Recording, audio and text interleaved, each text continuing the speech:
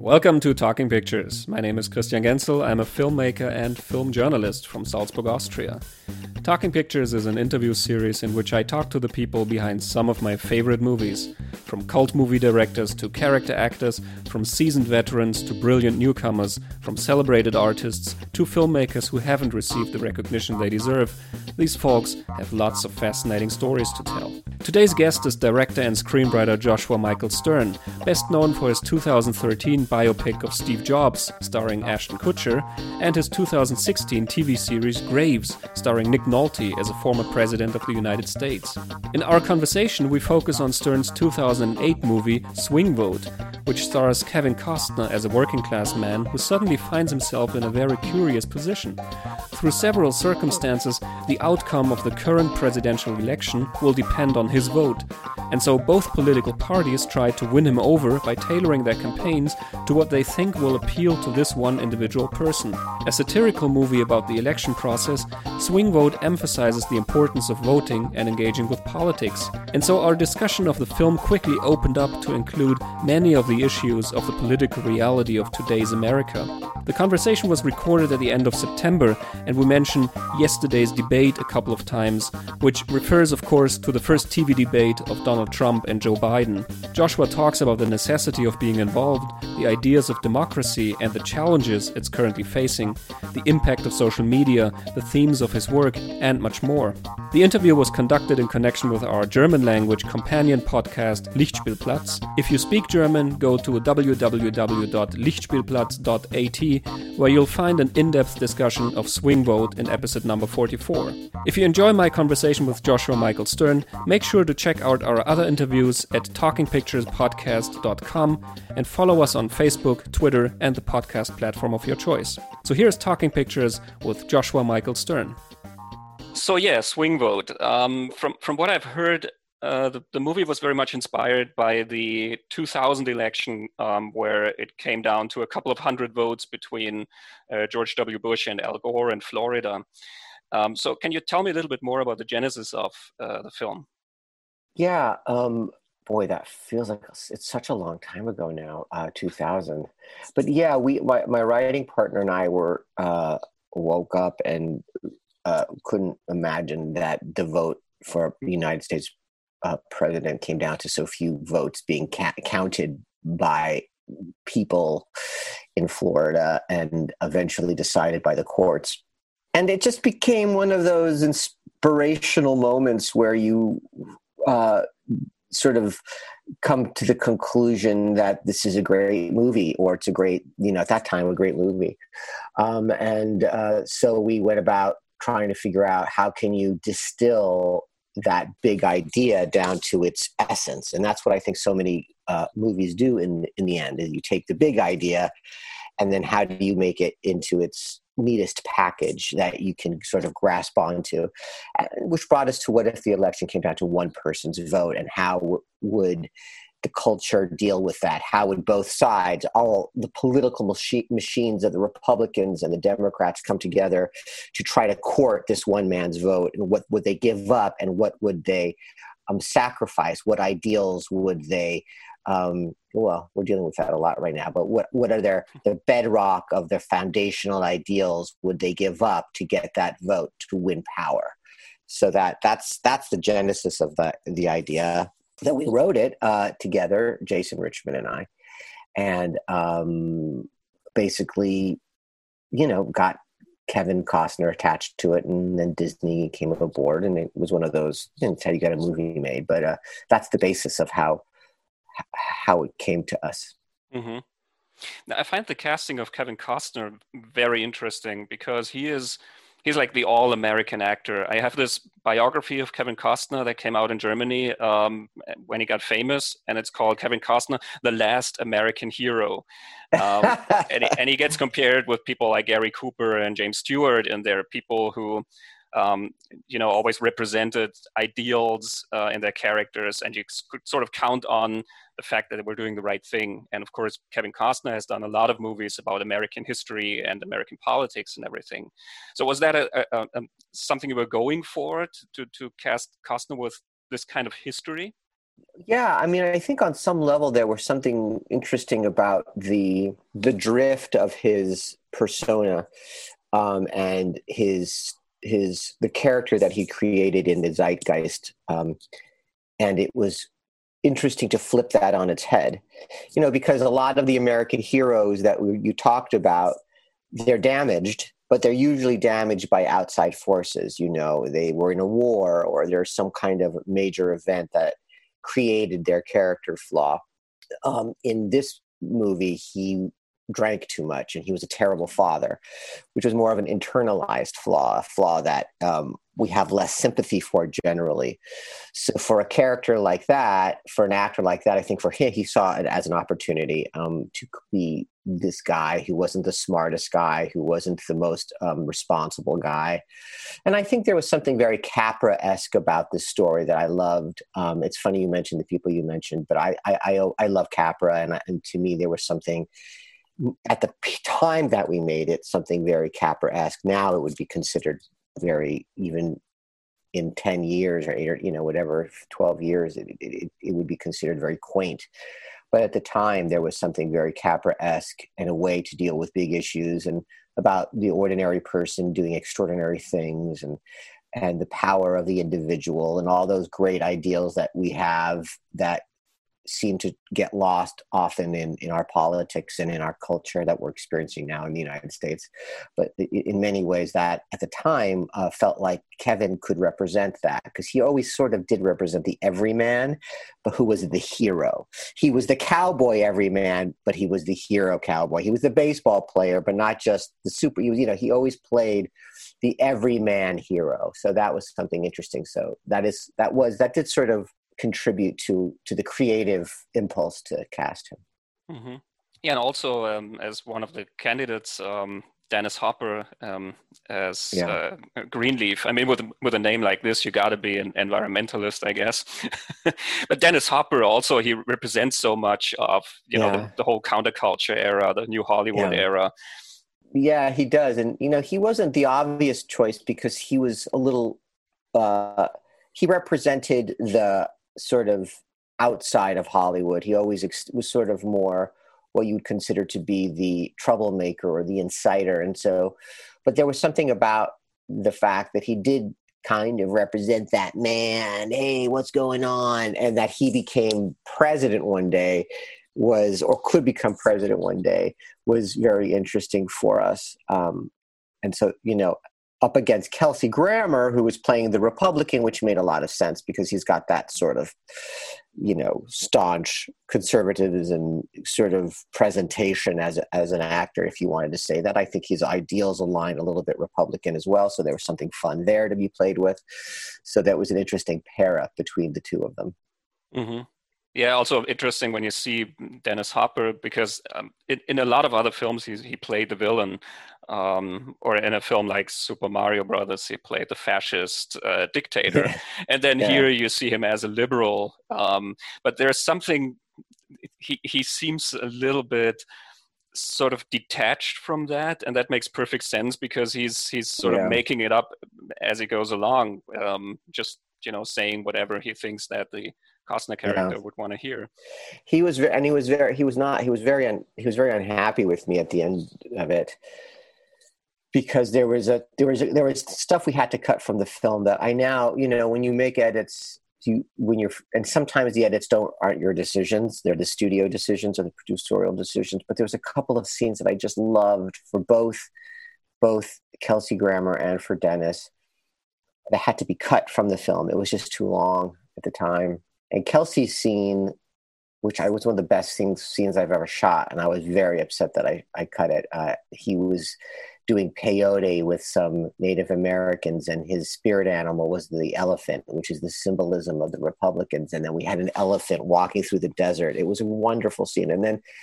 But Dennis Hopper had a scene where he was talking to a church full of Hispanic immigrants, which was very apropos to what's going on now, to be honest with you. But at the time, we just had to cut it for time, and he was very, very upset about it. And I don't blame him. I would have been upset too. These are the decisions that get made in creating a film. So that was a little bit of a shame at the end, but ultimately he was great. He was great.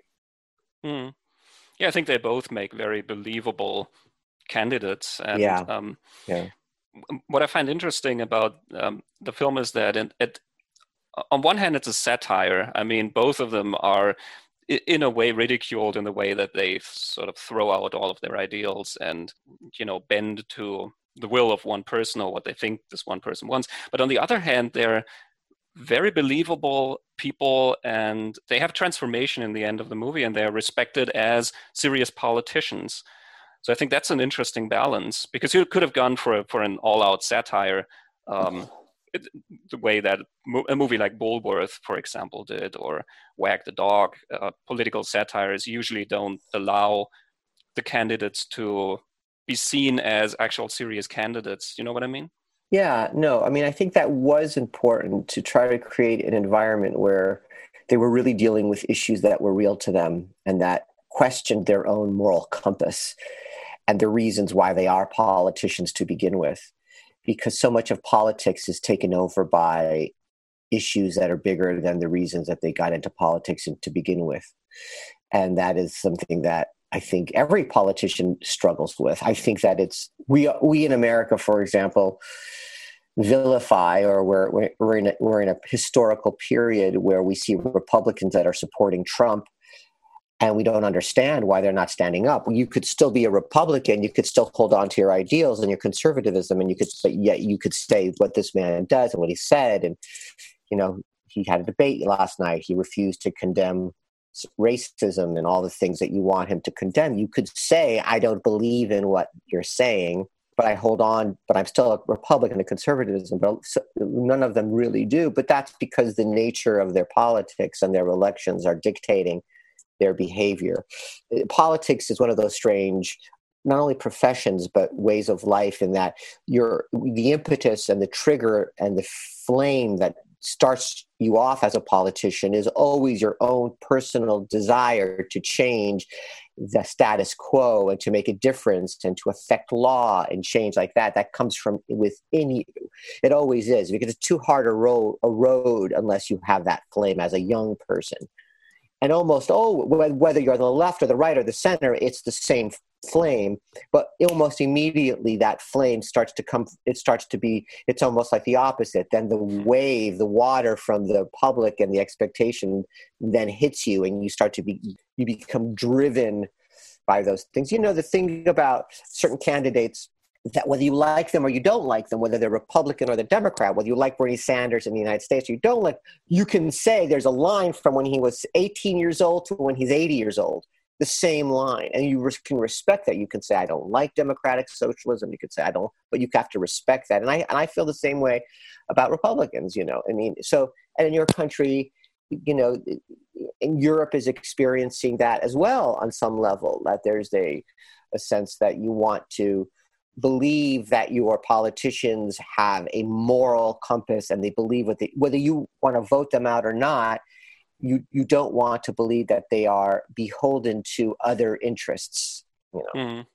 I'm sorry I got off on that, but those were the things that were in my brain. My brain when I was writing the scenes. When you have the character who is not for abortion, but here's something that is for abortion, or the character who is not for immigration then becomes for immigration, and that's the ebb and the flow. It's the flow of what. Right now we're in a big immigrant phase in history in the United States and in Europe, and believe me, it's going to go the other way. It's it's going to go back and forth, and it's very divisive among people too, and it's very divisive among families. Absolutely. And I think what's interesting about Swing Vote, and what also makes it relevant, of course, today, I mean, Swing Vote is what you call it, bipartisan. Swing Vote doesn't tell you this is the good side, Right. this is the bad side. Right. And in the end, you don't even learn what his vote was. You don't hear the debate, and you're not sure who he voted for. You don't hear the outcome of the election, and it ends on the note that when he says both are sort of excellent men, I stand here before these brilliant men, something like that is the quote. And I felt the point of the movie was that the the participation is what's important, not the individual candidate, but the participation in the process. Yeah, I think you're right. Your questions are very well thought, and I appreciate that. That was what it was about. It was about the participation. It was about it. It's about affecting the change in your own environment, in your own country, in your own,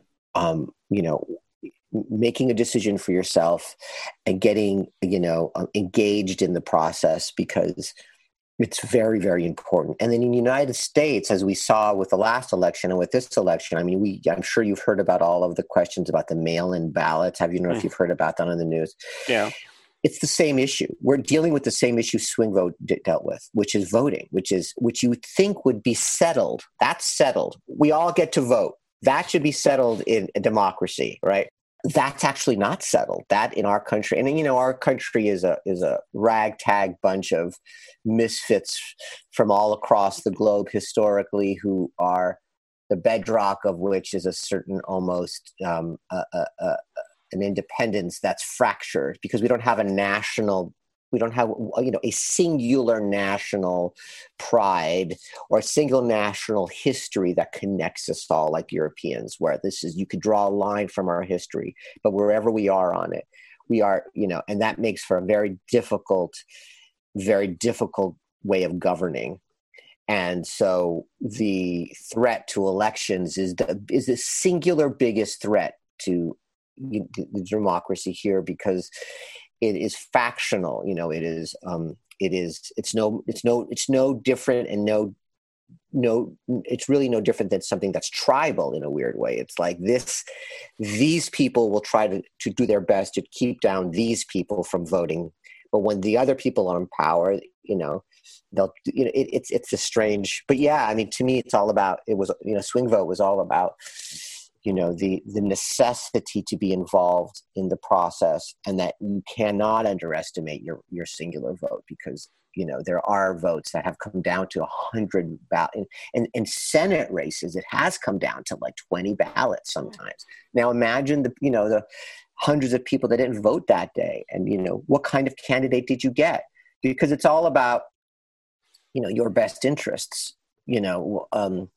I don't want to go into, I can go on politics forever, but, one of the things that especially the Republicans were very effective of doing historically with the American elections was getting a whole swath of the electorate to vote against their best self-interest. That means that whether, you find the issues, whether they're the social issues or the nationalistic issues that are theoretical issues, that are not issues that affect the individual. The individual will be helped by healthcare and all the great things that a government can do for an individual. But you'll get that person to vote against those things that are good for them, because you get them all angry about this other issues that don't really affect their job or life, but that gets them all nationalistically upset. So they'll vote for the person that won't give them the things that help their family, but somehow it makes them feel a certain amount of pride against what they perceive as an enemy that was created to get their vote. So anyway, those are. Mm. I have this quote by Winston Churchill. I'm sure you're familiar with it, where he said that it has been said that democracy is the worst form of government, except for all the other forms that we've tried. Absolutely. Oh, absolutely. It's a brilliant quote. It's very much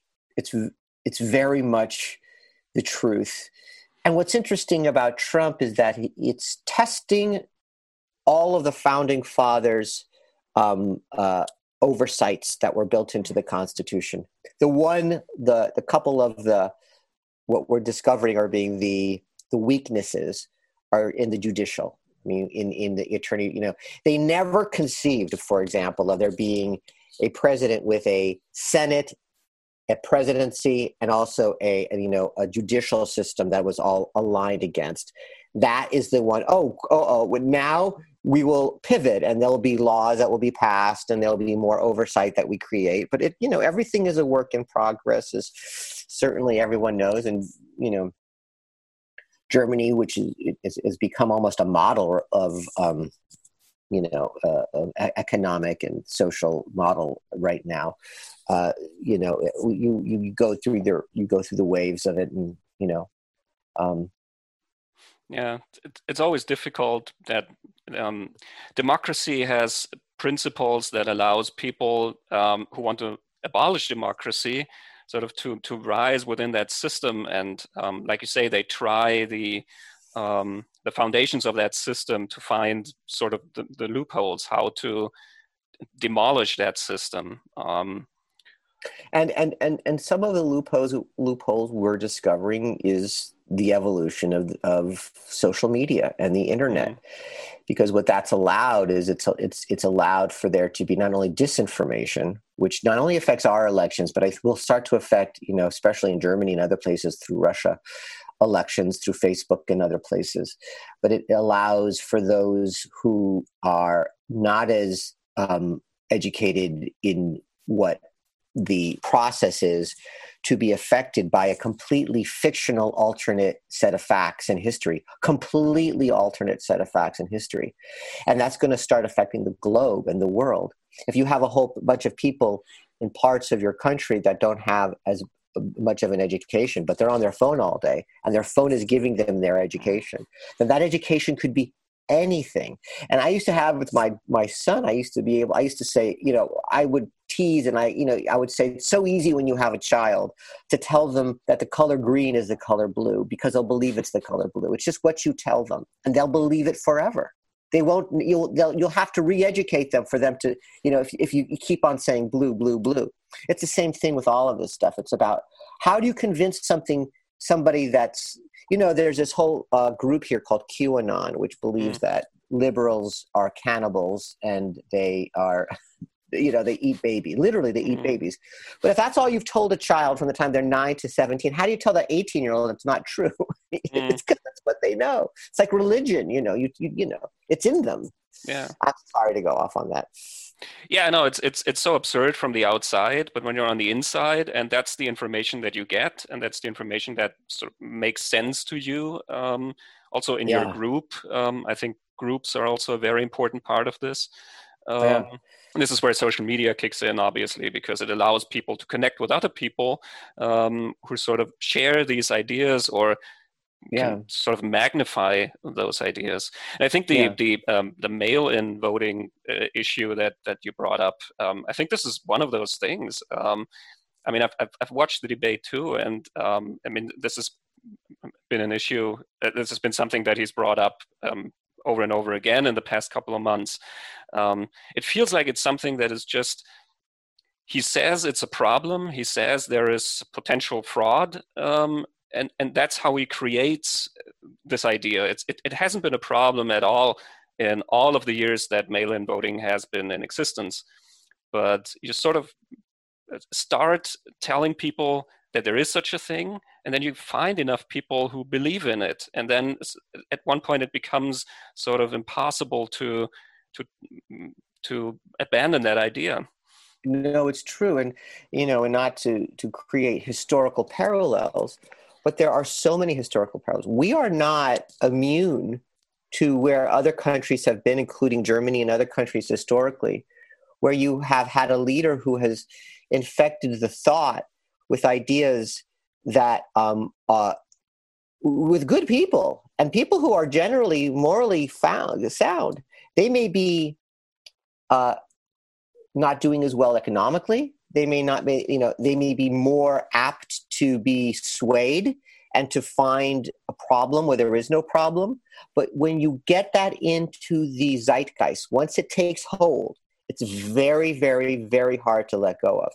And then even people around the leader, who are the people who are more the rational people, they start getting fired and taken away.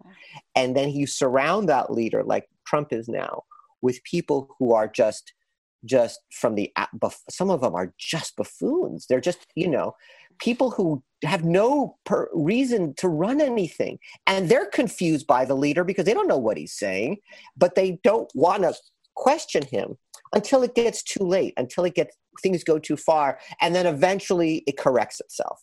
And this election for a lot of people is we can't let it get too far. I mean, we still have children in these cages on the border of Mexico. Being the separated from parents, and psychologists that are being brought in, thousands of them who are just destroyed human beings now. And these are all. We're not even talking about those things anymore because there's so many other issues.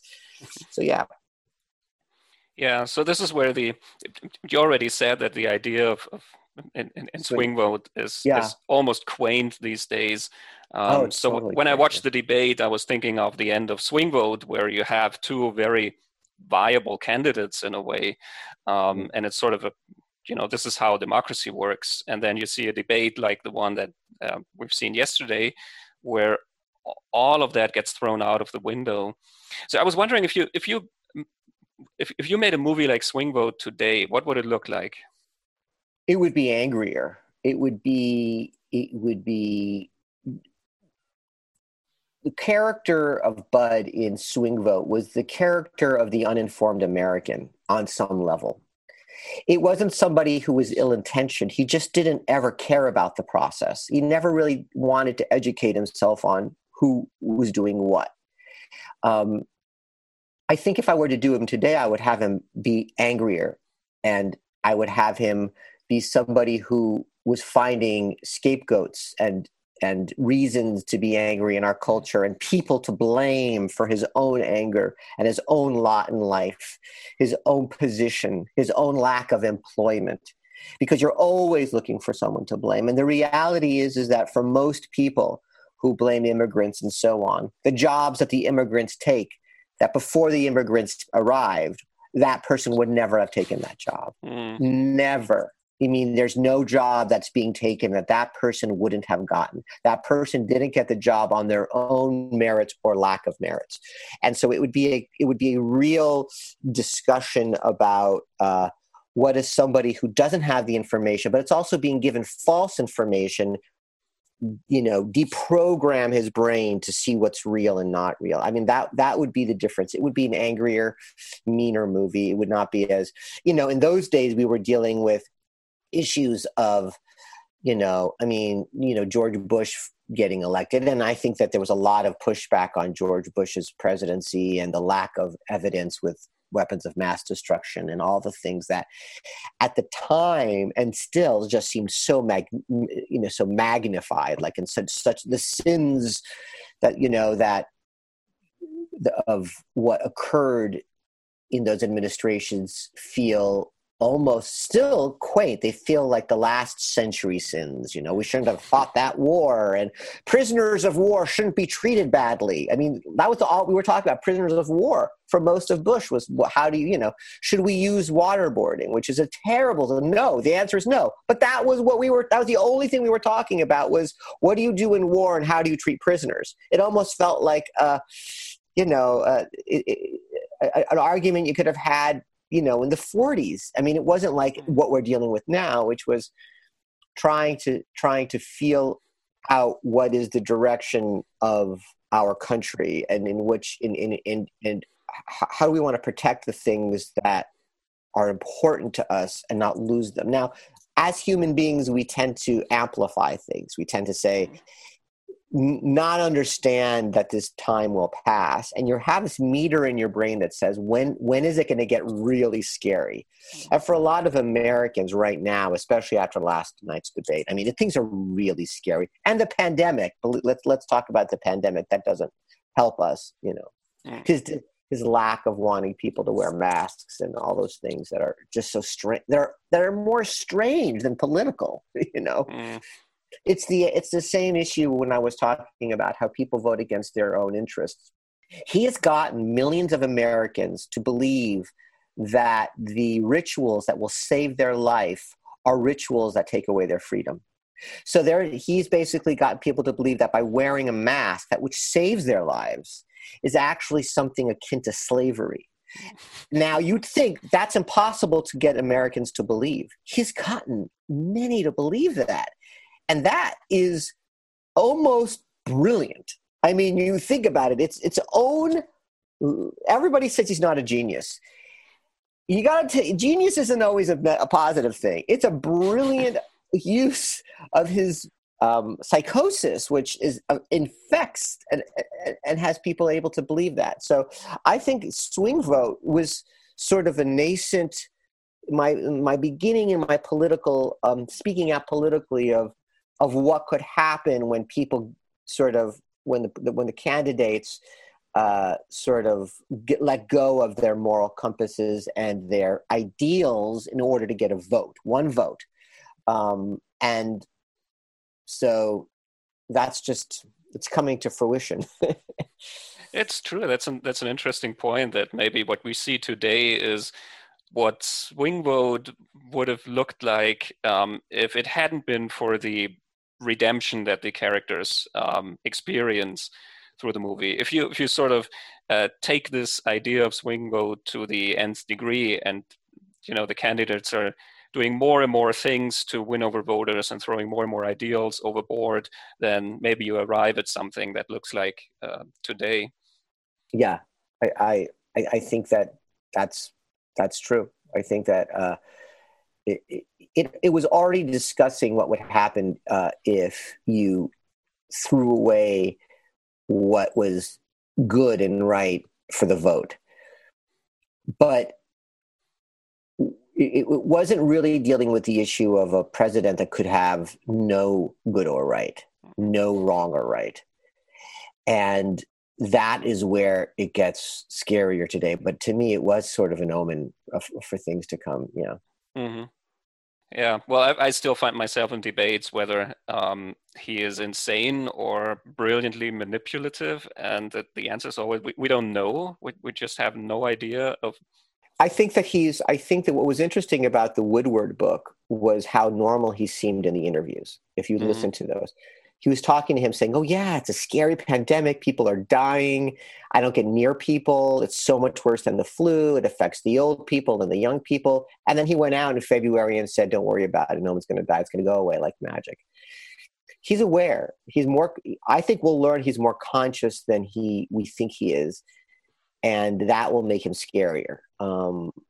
But he's also the monster that he is. He's born this way. He was always this way. In the TV industry that I'm in the movie industry, he was always seen as just this huckster and a con. He was always a con man in real estate. People never.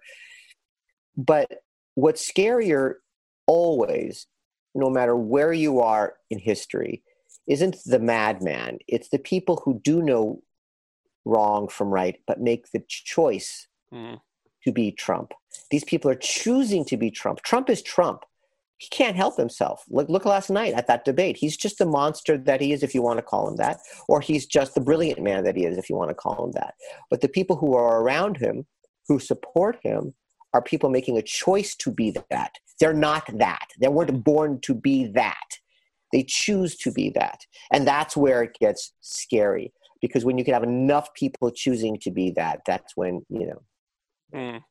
it's when, someone was saying, your culture, your country is in trouble when you have a president like this. Your country is in trouble when the institutions that were put into place stop working. The institutions that were put into place stop working. That, it's like when the mail starts to get affected, when the judicial starts to get affected, when the military when the institutions around him start to crumble. It's when everybody starts to get nervous. We have a very high tolerance as a culture, as human beings, for a eccentric madman president. We have very, very little tolerance for those infrastructures around us when they start to turn, because we start to get scared, because we start to realize you don't have the police, you don't have the military, that all of a sudden the laws that used to guide the way the police treat people have changed. The way that you thought that you'd get mail has changed. You thought it was safe to vote. It's not safe to vote anymore. These are institutions, and those are the things that scare people. Yeah, especially the chipping away part of it. It's not from one day to the other that everything has changed, but it's just a very, very slow process, and right. it's somehow everything seems so like it's not that much of a deal when you see it as an isolated thing. but when you see it in sequence, then Yeah. it gets really worrisome. Yeah, I agree with that. I think that there's a gathering. It's the totality of everything. It's and here in America, when I often think that we're kind of in this bubble in America. We feel like we're immune to all of the distractions that affect other countries, but we're not. I mean, we are just as, if anything, more susceptible. And I think that when we see things happening, it shocks us. Other countries think, oh, deal with this, but for us, it feels like a shock to the system to have to know that the government and the institutions that we love are threatened, Yeah. And it's also interesting that in America, I feel that it's much more of a discussion between the ideals of what the country could be or what it should be and the actual reality of the country. And that's never the same thing, obviously. And these days it's drifting apart very much. But it very much informs the discussion of, the ideals that we're sort of looking at. Yeah, I don't know if you feel this way in your country, but it's what people are struggling with right now is people in your own family who are believing things, or your friends or people that are supporting issues and a president and policies that are so runs against what you feel are even within the bubble of morality, that you don't know if you can have a relationship anymore with them. I mean, these are issues, and in some ways it's good. In some ways, it just tells you what's out there. All information is good information. Knowledge is power. We now know this exists. We knew it existed. Historically, Americans have known it existed. Racism has been around, for example. We know it was there. Nothing was litigated and over with. It was just went underground. And now we realize, oh, it's back. It's like the oil that's now seeping through the soil. We now realize, oh, it's always there. Now we got to deal with it. Now we got to handle this again as a society, and we have to litigate it again. We have to actually litigate it again. We have to think about these issues, whether there's certain morality to it. And you think it goes away, but it doesn't go away. And that's because the instincts of tribalism don't go away. It's because it's the same old boogeymen, the same old scapegoats that and we just think we eradicate them, and in our country, it's racism, and it's a racism against the Black culture, for which, and in your country, obviously, there's this other scapegoat, and there's things and sometimes things happen and you just get so frustrated because you know what it looks like. What it looks like. And it's just like you can't get out from under it. You can't get, these videos of these poor Black citizens being treated and killed. And for a lot of Black people, they're like, what do you think's been going on? You're all getting upset right now because we have a meme we have a video of it. I mean, come on. So I think these are just it's the same old problems that we keep on having to deal with, but we have to deal with them because they are problems and they're wrong, Now, one interesting aspect is, I think, the role of the media. There is a moment in Swing Vote where one of the characters says, "This is OJ big."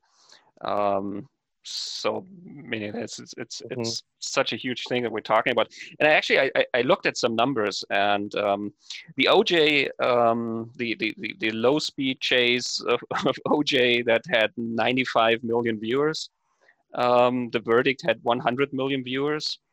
And I looked at the numbers of the presidential debates, and that, for example, in 2008, the second debate had a viewership of 63 million viewers, so it wasn't quite in that same ballpark.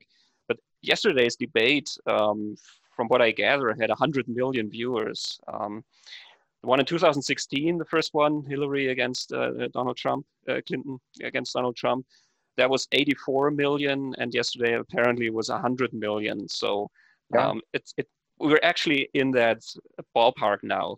This is OJ big. It's circus. It's a circus. It's OJ Big. It's you know, he's not, when you have a president who plays the role of a strong man. He's not a strong man. He's not a dictator, but he plays that role. I had a friend of mine who was from Venezuela, and he said that, the difference, you're in a particular culture. If you go to sleep thinking about your president and you wake up thinking about your president, then you're in a culture of a strong man. When the leader of your country is infecting your thought, democracy, the hallmark of democracy is that you shouldn't be thinking about that person. That person should be running the country. You should be thinking of them when they do policies. You should turn them on to the news. But, to use Obama, for example, I remember the last 4 years, we would never nothing. I mean, it was boring. I mean, but you lived your life. You'd go to other places in the country and they'd say, I wake up in the morning, I go to bed, and as I close my eyes, I go through this thought process and he's in my brain. I wake up the next morning. The first thing I look on the news is to see what has going on with Trump.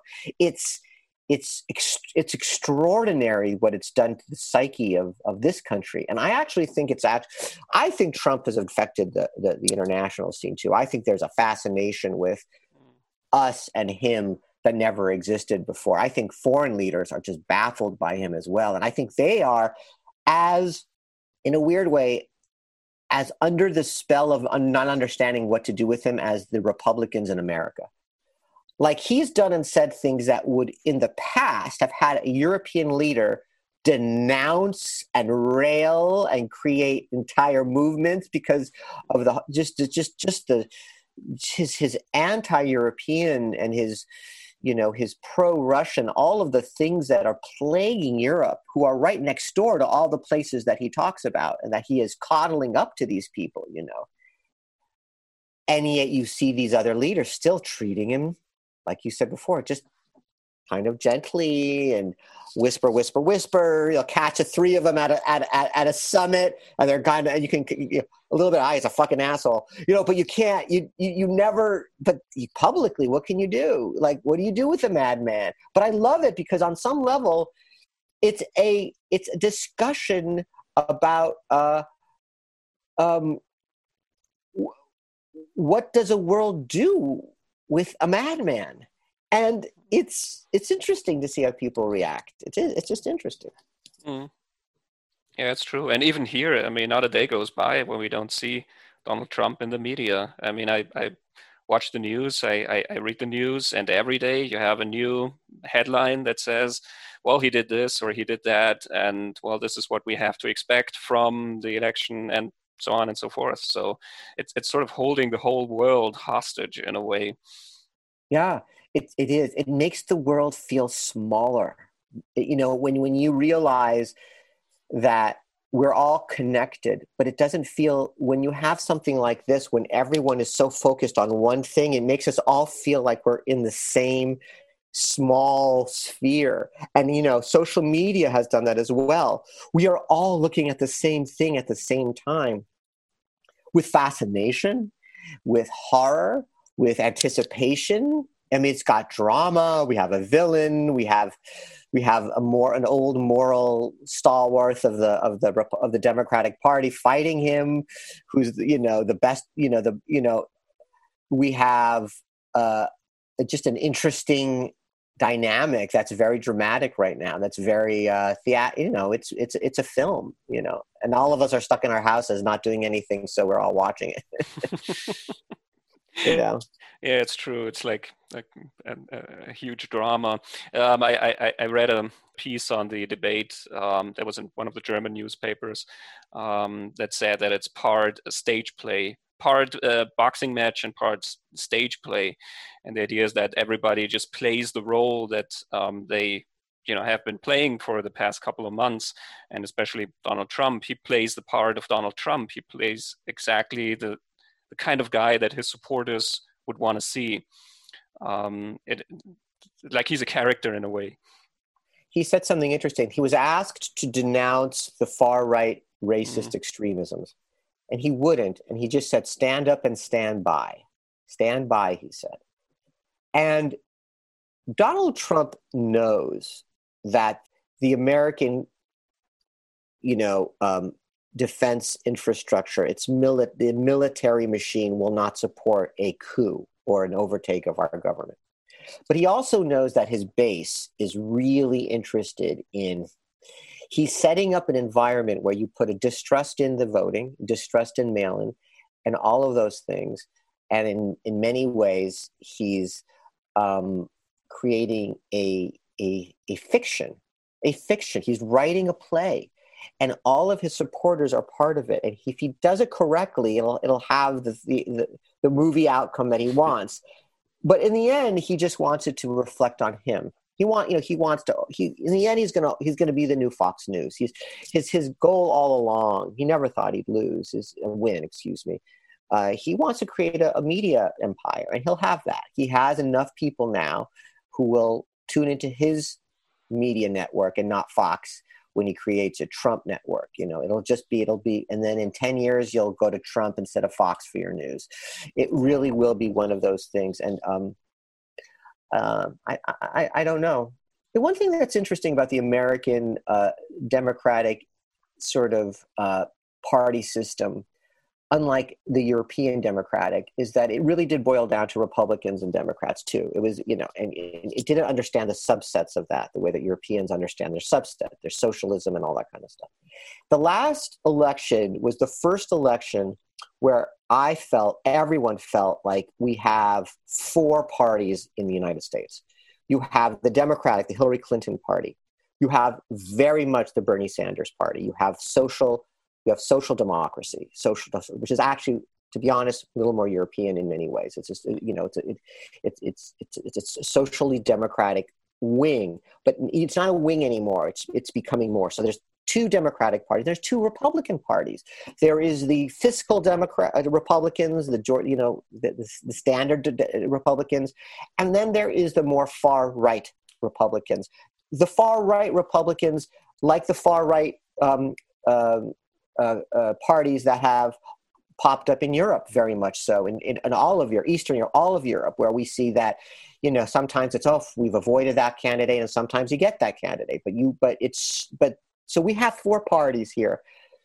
And I think it's going to be interesting to see how we deal with that, because we're not built for a four-party system or a multi-political system where, really ultimately you got to fit into one box. And I think Trump has really exposed that. And I think Bernie, in his own way, did too. I think he exposed that in the other way. Yeah, I think the problem with that is it helps with dividing the people, because when you sort of break it down and you have just basically two choices, basically have just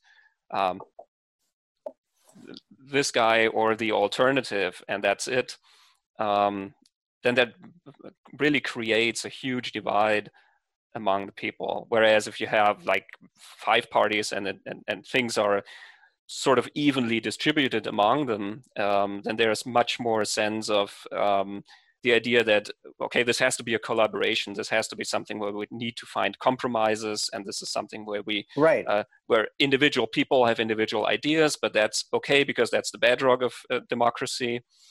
But not in a one-on-one race, I think. Right, and I think you're right, because it also gives that person who's voting a candidate for whom represents what they feel. And whether you win in a European election where there's multi-party systems and stuff, you at the very least know you're voting for your conscience. You're voting for the person who represents you.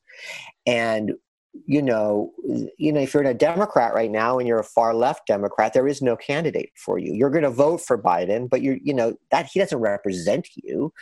And a lot of what you want represented are not mainstream thoughts. They're just too, the United States is just so huge. You couldn't govern with some of it. What's so interesting about Trump is that he's governing so far right. That's what's. Yeah, I think he very much defines even the votes of the other side. Like, you vote for Biden if you are against Trump, not necessarily if you're for Biden, but Oh, that's if you're true. against Yeah. him, then that's your Yeah. vote. So Yeah. that sort of shows you the power of that Yeah. of that Absolutely. person. Yeah. True. So going back to Swing Vote for a moment, I watched your first film, Never Was, and there's a very interesting line in there which says, "What use has this world for a king without a kingdom?" Yeah. And I think that's a very interesting thought that relates to a lot of the stuff that you did. I mean, Jobs was also a king without a kingdom when he got ousted from his own company. Yeah. And in a way, I think that Bart Johnson in Swing Vote is also a king without a kingdom. Would you Right. agree? Right. Yeah, I do. I think that's interesting. I didn't think of it that way, but I love exploring the ideals of the potential of somebody and the truth of those around them, and someone with a thought that's isolated and doesn't feel like there's anybody that can support who they are, what they are, Mm-hmm. who gets, who is a dreamer, or somebody who, or someone who discovers their potential and finds their kingdom. I love those tropes. I'm an Anglophile in the way that, King Lear. I was about to do a film about King Lear. I did an adaptation with Anthony Hopkins, that never got off the ground. But for me, these are all, and even my show Graves was about an ex-president and who's lost his kingdom and he finds it again. You're right. I mean, I love the ideas that, you're searching for greatness. So we're all searching for some mark that we want to leave in the world, and searching for those who will agree with us, and fighting those who don't, and feeling isolated in our own ideas. I mean, I think sometimes we all feel isolated in our thoughts, and we feel isolated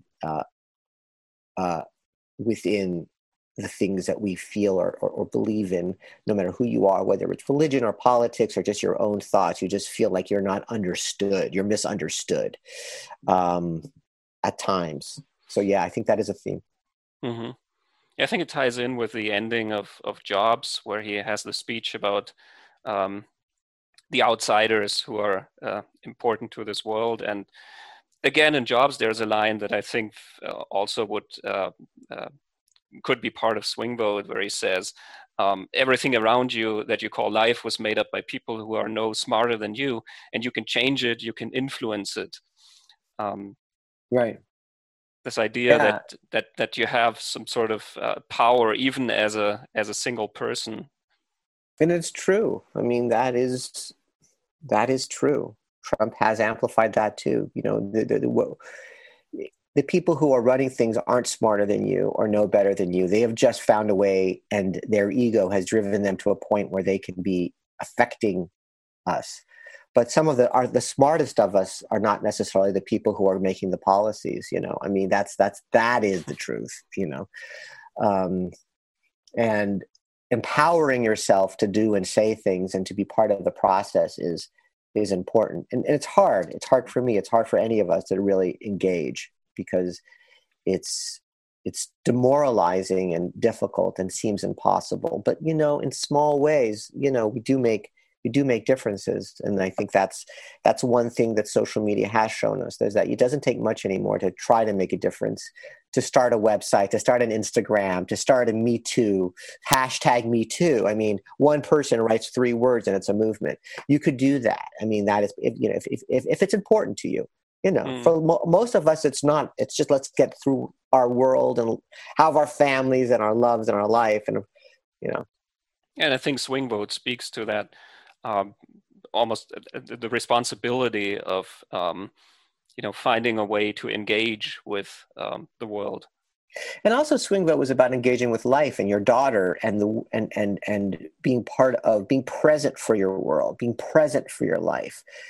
Not sleeping your life away, trying to, be interested in the things that people around you are. If your children come in and they're interested in something, get interested in that. Learn about that. Understand who they are.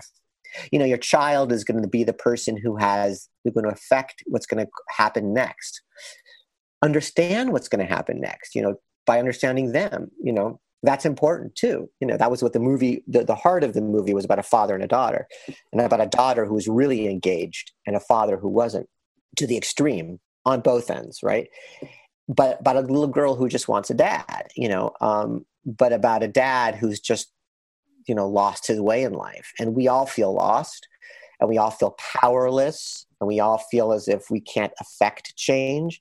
So for me, it's all about finding our ability to know that we can, and getting involved in things that make us feel like we're doing something. I think that's a truly, I don't think an American ideal. I just think a human ideal. I think it's something that we should aspire to, in small ways, though, in small ways. Yeah, speaking of the father-daughter relationship, I think this also is almost a trope in your body of work, the relationships between parents and children, or fathers in particular and their children, never was as somebody trying to reconnect or deal with his lost father. And Jobs also, I mean, he's a guy who disowns his own daughter and instead treats his product or his company as if it was his offspring. Yeah, yes. I think in some way, all of my work is dealing with flawed fathers. And I came from a relation. I have a complicated relationship with my own father. So I think, someone once said about filmmakers that you should make films about the things that you know. But what they were really referring to was, well, if you're Scorsese, you write about the mean streets, or you write about New York. But for a lot of us, for most of us, we lived very comfortable middle-class lives. There isn't the colorful, social world to draw upon to make your art. But you should draw upon the things that have affected you. And for me, it was my childhood, and the dynamics with my father is probably the most overarching through line to my complication, my confusion, my daily struggle, And so almost all of my work, with zero exception, and I'm more aware of it now. And when you just mentioned it, I actually hadn't thought of it in the terms that you're saying. But in Graves, my TV show with Nick Nolte, and the shows that I've done since, all of them, I think, touch upon that. And I think also it's such a primary relationship. I think all of us relate to it, Yeah, I think also this is something that everybody can relate to, because everybody has a relationship with their parents. Even if the parents are not there, that's a sort of relationship that you have to deal with. And I was just thinking, when you said that there's a very small human theme, I was thinking of Richard Linklater's movie Before Sunrise. I know it was Before Sunset, where Ethan Hawke says, well, there haven't been any car chases or explosions in my life, but I still found everything very exciting. Yeah, no, I mean, I think that's true. I think it's true. I think the truth about making film or art or anything is to find that kernel, that glint of whatever the human experience is, whatever that little bit of your daily, whatever your experience is another person's experience. We are coming from a very small set of emotions from which we respond to, from anger to happiness to jealousy, all the things, depression. I mean, all the things that guide us are all the same 5 or 6 colors, and we're all just painting them in different ways, but they're the same. We're having the same experiences, the human experiences. We're conditioned differently, and we're affected differently, but we're still responding the same. And I think that's part of what we do as filmmakers or as writers, is we try to find always what is the inciting event, what is that thing that makes us go engage with each other, or fight with each other, fall in love with each other, or question each other, all those things. And it all comes down to your relationships, and mostly it comes down to your upbringing and the foundational relationship with your parents. And that's always the thing that I'm mostly interested in films. I mean, I'm interested in all kinds of films and all kinds of plot points, but I think the relationships, that's always the backbone. I'm always interested in seeing relationships between people, friendship. Yeah.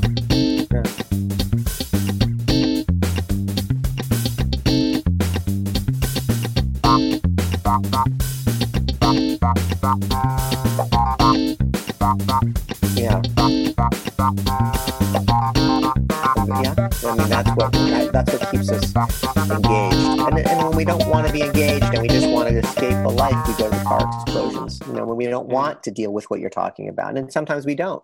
Sometimes we're in a pandemic and we don't want to see a sad movie, And I think that's what's so wonderful about film and the new media of streaming and all of the way that we get our entertainment now allows us to explore and have more of that. I don't know in the end how it'll be judged, sort of the shift from film to TV, or TV used to simply be the definition of the genre in which you wrote TV, which was a kind of script, a kind of movie, a kind of TV show.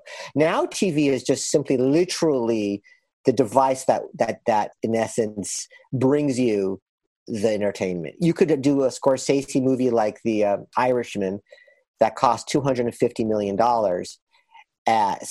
Which is not a TV movie, but you're seeing it through your TV. So, I mean, to me, there's been a real shift of definition of how we see our entertainment and get our entertainment. Mm-hmm. Are you still writing movies for the big screen, or? I am. I have another political movie I did. I was about to direct one last year with Robert De Niro that didn't happen. And then I started back to my TV career. So I've been doing more TV now. I've got another TV show that slowed by COVID, but this year. But I have two scripts, but one of them especially, which deals with the gun issue in the United States. It's sort of another political, based on a book by Steve Israel, who was a United States congressman.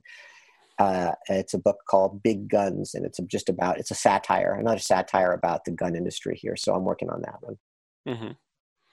Oh, that sounds interesting. And it sounds like it's going to ruffle some feathers, I guess, because that's... Yeah, I mean, it makes me a little, it didn't when I started it, but now it's like, maybe we should do this one when things cool down. I don't know if ruffling feathers is a good thing anymore, Well, I think, like you said, it's important to talk about things, and so I think it's always good to tackle subjects that are controversial. Otherwise, why? Yeah, I mean, and if it works, it works. If it doesn't, it doesn't. I always say, if you're going to fail big. Go in with a big idea. Have it not work in a really big way. No, don't fail small. I was wondering about the reception of Swing Vote in particular, because I saw that it wasn't really a huge hit. I read Roger Ebert's review, which was very good, but some of the other reviews were, sort of middle of the road, I guess. Yeah. So well, I mean, look, you feel like it's really hard.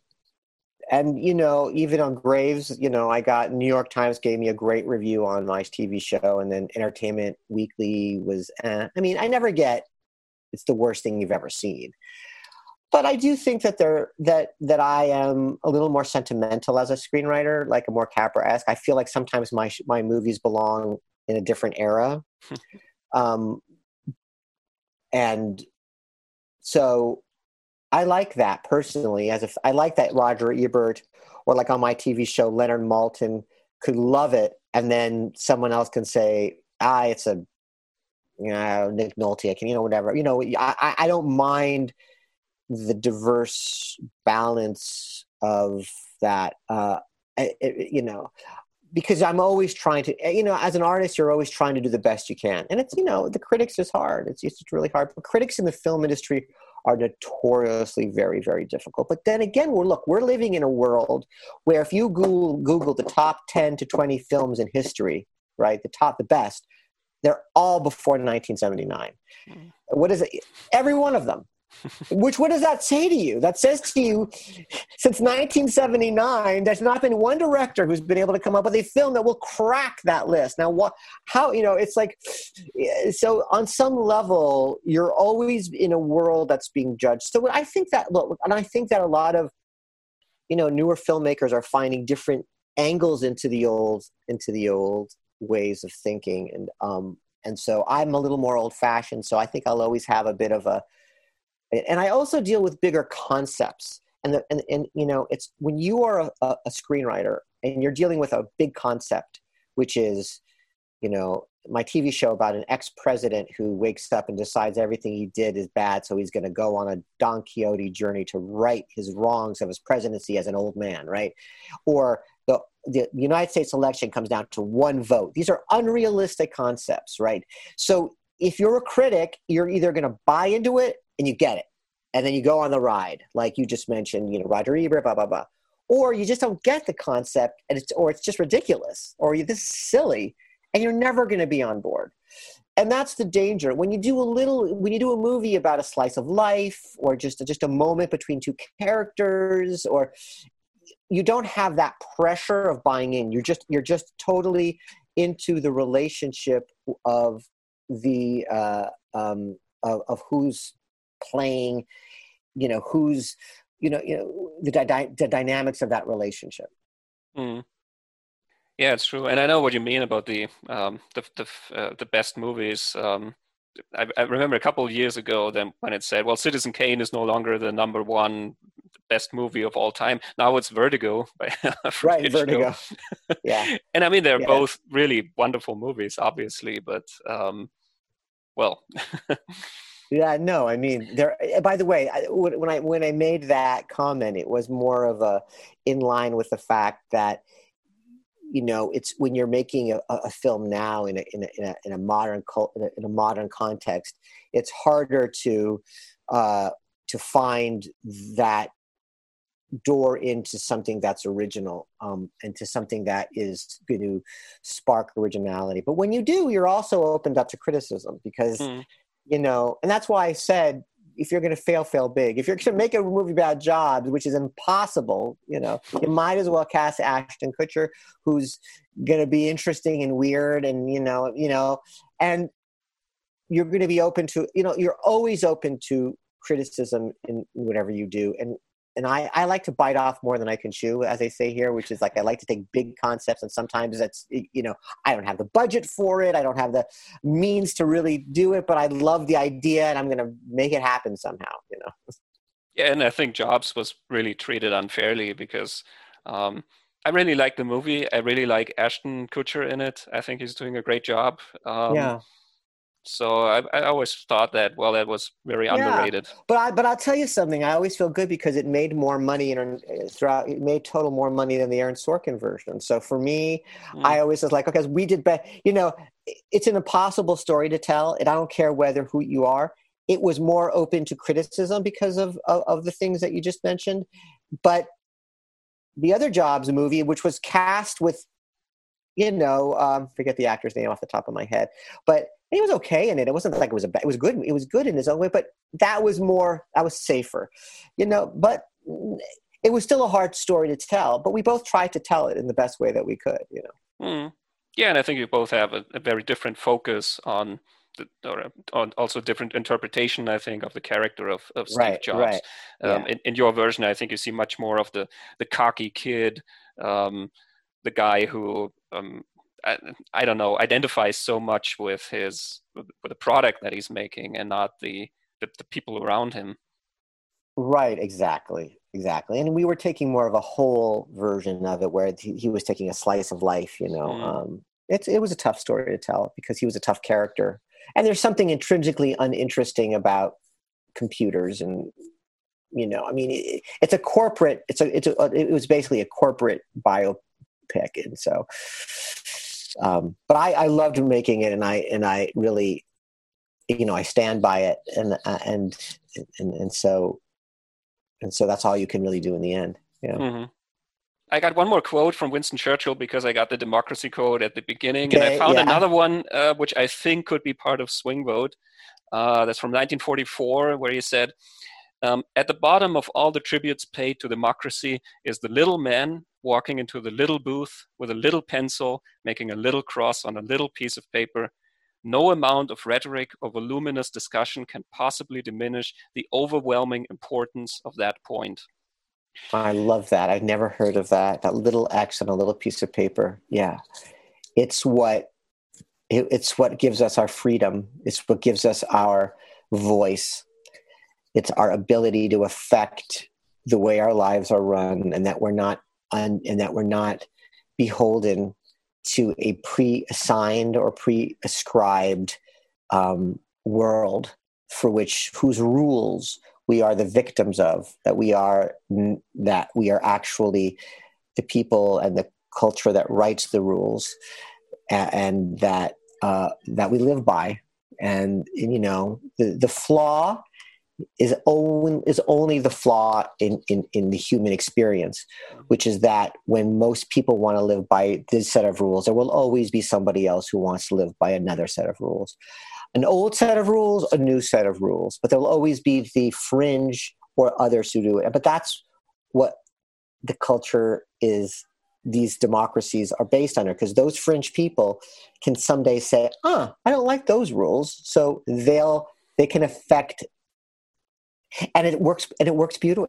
It works beautifully. It is proven to work, and it's proven to work over and over again, country after country. We may differ. There might be social medicine in one country and not in another, but the foundations are the truth. The economy is the truth. And the world generally has opened up to the economies of each other, which I think is what has helped us bring together. I mean, Brexit and Trump is challenging these concepts, but the concepts aren't going to go away. We cannot survive without each other anymore. We cannot. It's a complicated organism, and the relationship that we have with people that are on some level are military adversaries, but might be useful but are necessities for oil. And things that, for example, I know Germany deals with and other people deal with, and are the controversies of our time, are the controversies of our time. That's what we're dealing with only. It's the geopolitical necessity to have some relationship with those who are our adversaries for our own survival, until we could find our own way not to survive on them. And that's always been the strange and complicated relationship that we have with each other, that we need each other, like we need our people and our family, but we also are threatened by each other. So there's this interesting dynamic that exists, but it's within the need-threat dynamic that there's peace in many ways, because we are interdependent on some of the things that help us grow, and it forces us to have a dialogue. It forces us to say, I hate you and I hate what you do here, but God, I need you here. And those are the things that keep the world ticking in a good way, and hopefully it stays that way.